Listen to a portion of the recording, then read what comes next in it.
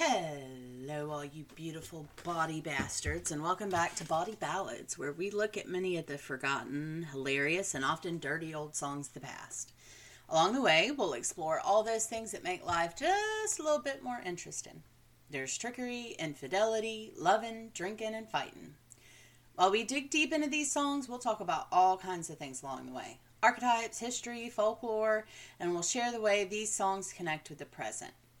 A fair warning before we begin, this show does discuss adult themes and topics, including violence, sex, and my own foul mouth.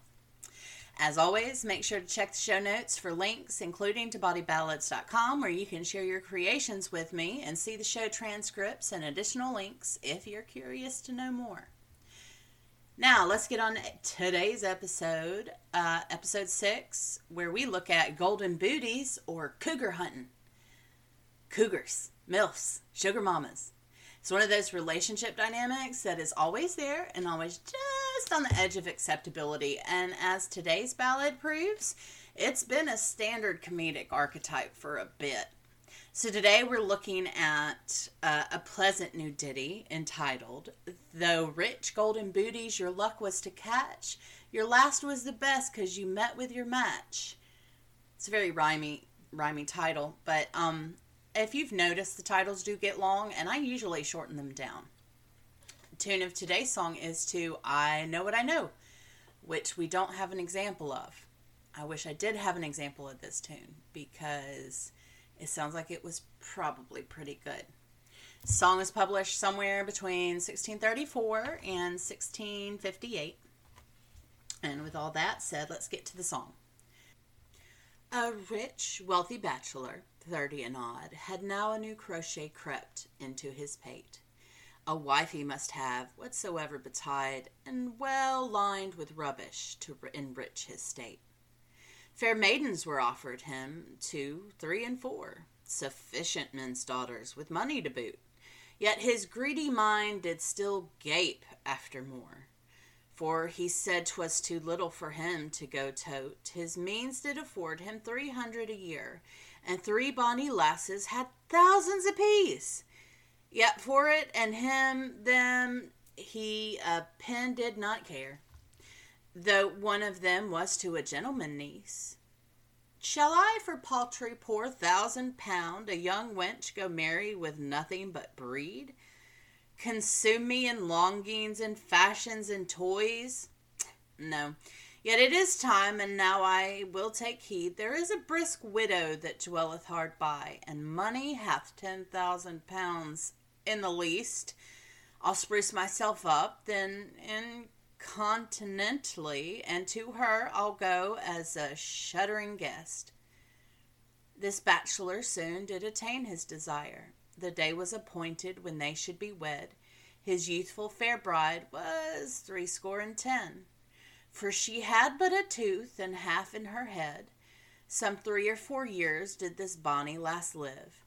Then grim goodman death took her life clean away, and grief for her loss had the man almost sped, but that a new widow his journey did stay. His wife being buried, next morning he went another spruce widow again for to see. Where mounted on crutches he straight one espied, who in state of riches was better than she. His mother's smock sure did this widower wear, for no sooner wooed, but he presently sped, a license he fetched, and he married her straight. Then she threw down her stilts, and she hobbled to bed, not full 10 years older than was his last wife. Was this same dried mummy that lay by his side, with snorting and grunting she ere sewed the bed, that never had groomed such a night by a bride. But still did her money perfume all again, and in a month after she bedrid did lie. 7 winters and summers she lay at small ease, and then she departed because she must die. 500 a year she augmented his state, £10,000 clear by the other he got. Meantime another spruce widow he heard, then he prayed unto Jove that she might be his lot. This widow seemed not above 50 at most, so spruce and so neat was her carcass bed rest.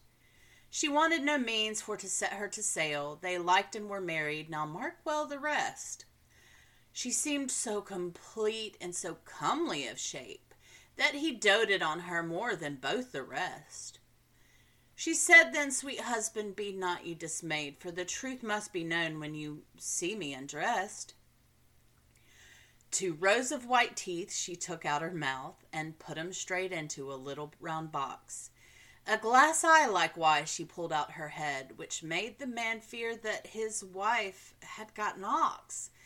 Her poultered curled locks that so fair did appear came off with more ease than a new scalded pig. I wonder her husband could laughing forbear when he saw his wife look like an ostrich egg. Then straightway down stooped this comely sweet bride, unlacked and ungirded her neat wooden leg. The bridegroom was like to run out his wits, for his eyes never before did behold such a hag. Then for to revive him, unto him she flung her keys that did lead him to a treasure great store. This made him to love her, so both went to bed, where he did embrace her.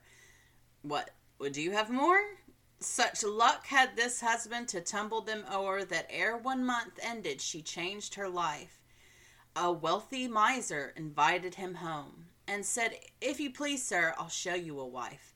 He showed him his daughter, a girl of 15, but she would no liking nor favor him show. Her friends made the match, and they married with speed. But she never endured him, I tell you but so. This young married wife to such cunning was grown, that she fell a longing for his coin for to waste.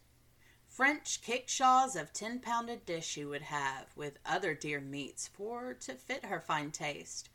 No physic, no doctors, no cost did she spare. On pride and new fangles she set her delight. Her husband began for to savor of fear, and to wish that she ne'er had been seen in his sight. No love nor no liking this young wife e'er had, because she was forced to be wed to her hate. He sickened and died and laid in his grave, so she did enjoy his 3 widows' estate. A young man that first was this maiden's true love, with all expedition they made their dispatch. For wedding and bedding they both were agreed, and the 3 widows' husband did meet with his match. Now, this song is not the easiest to speak through, first of all. You can kind of see how it didn't... There's a lot going on, but it's also hilarious, especially when she starts taking off her wig and looks like an ostrich egg. The visuals are stunning, but it would never work as like a modern kind of song because it's far too complicated. And one of the things, if you've been paying attention, that happens with these songs is that as they move down the centuries, they get simplified. Popular music is far more simplified now than it was. Traditional ballads are much more story-like. One of the reasons why I don't sing them. And so, yeah, anyways. So, as a single woman approaching her 40s, I have to give love to this archetype.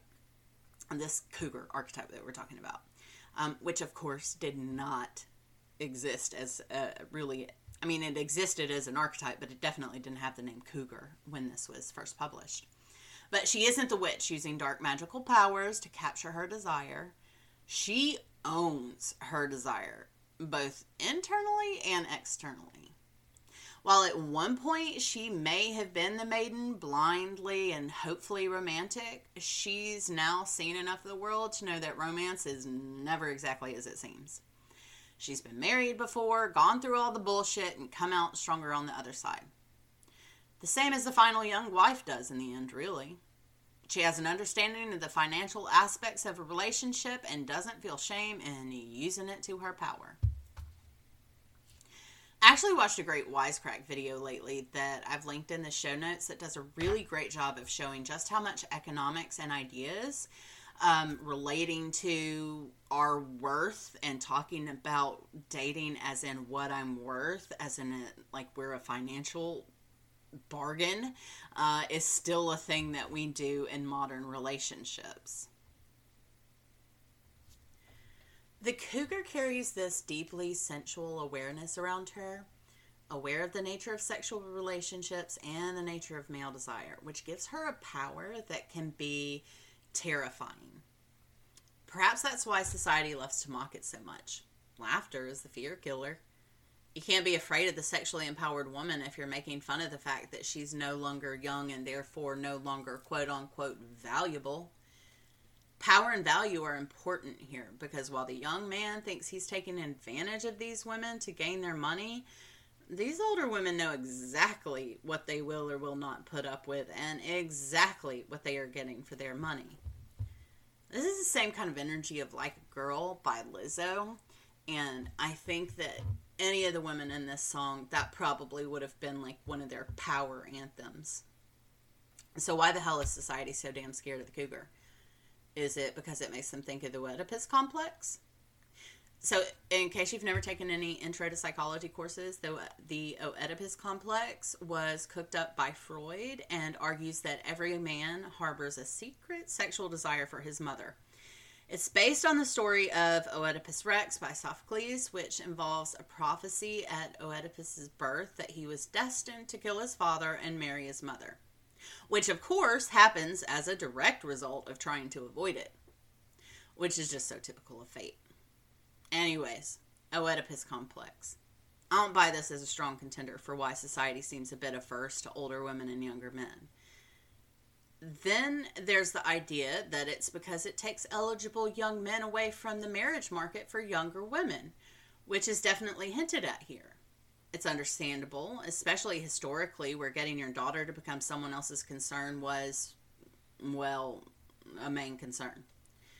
However, it doesn't take into account the even more common older men with younger women dynamic. If there's a stronger argument here, it would be of older men taking younger women from young men.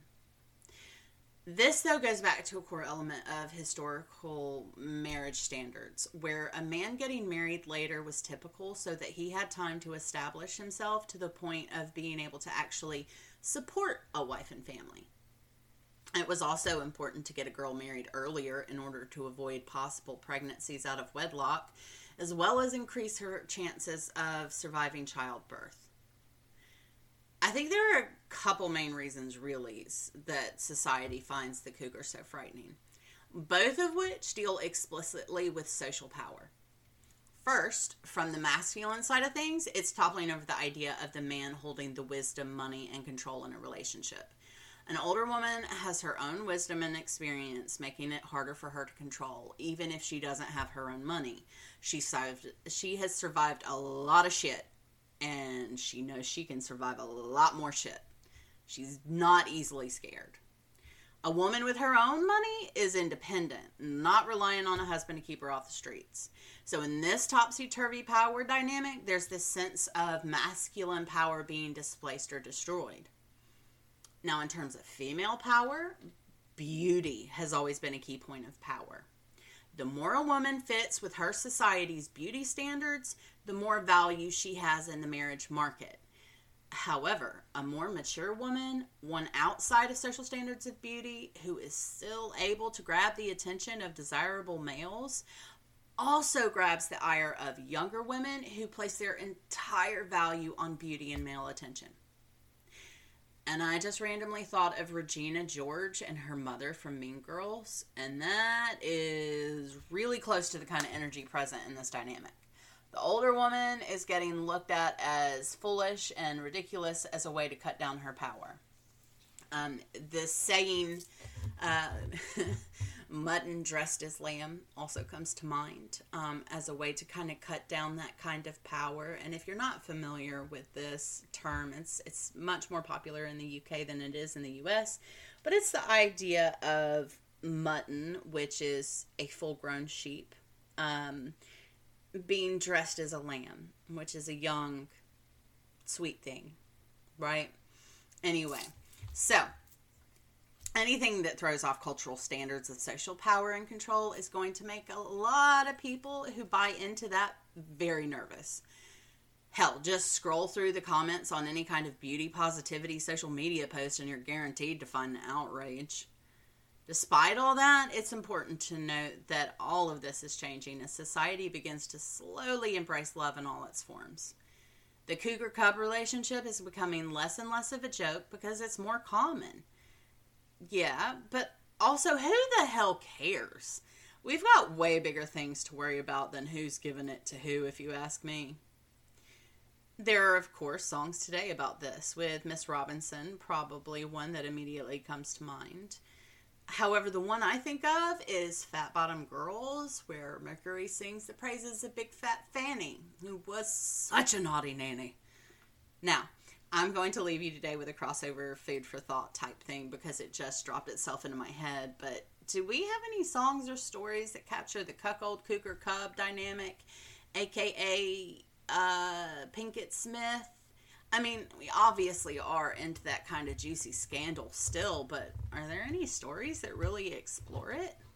Perhaps something that gives a deeper view into the whys? If you can think of any, or if you write one, for the love of God, send them in and share them with me. Those can be sent to either bodyballads@gmail.com or submissions@bodyballads.com. All that said, I give you all a saucy goodbye for now, and as always, remember to check show notes and bodyballads.com for links to songs and additional readings. Bye!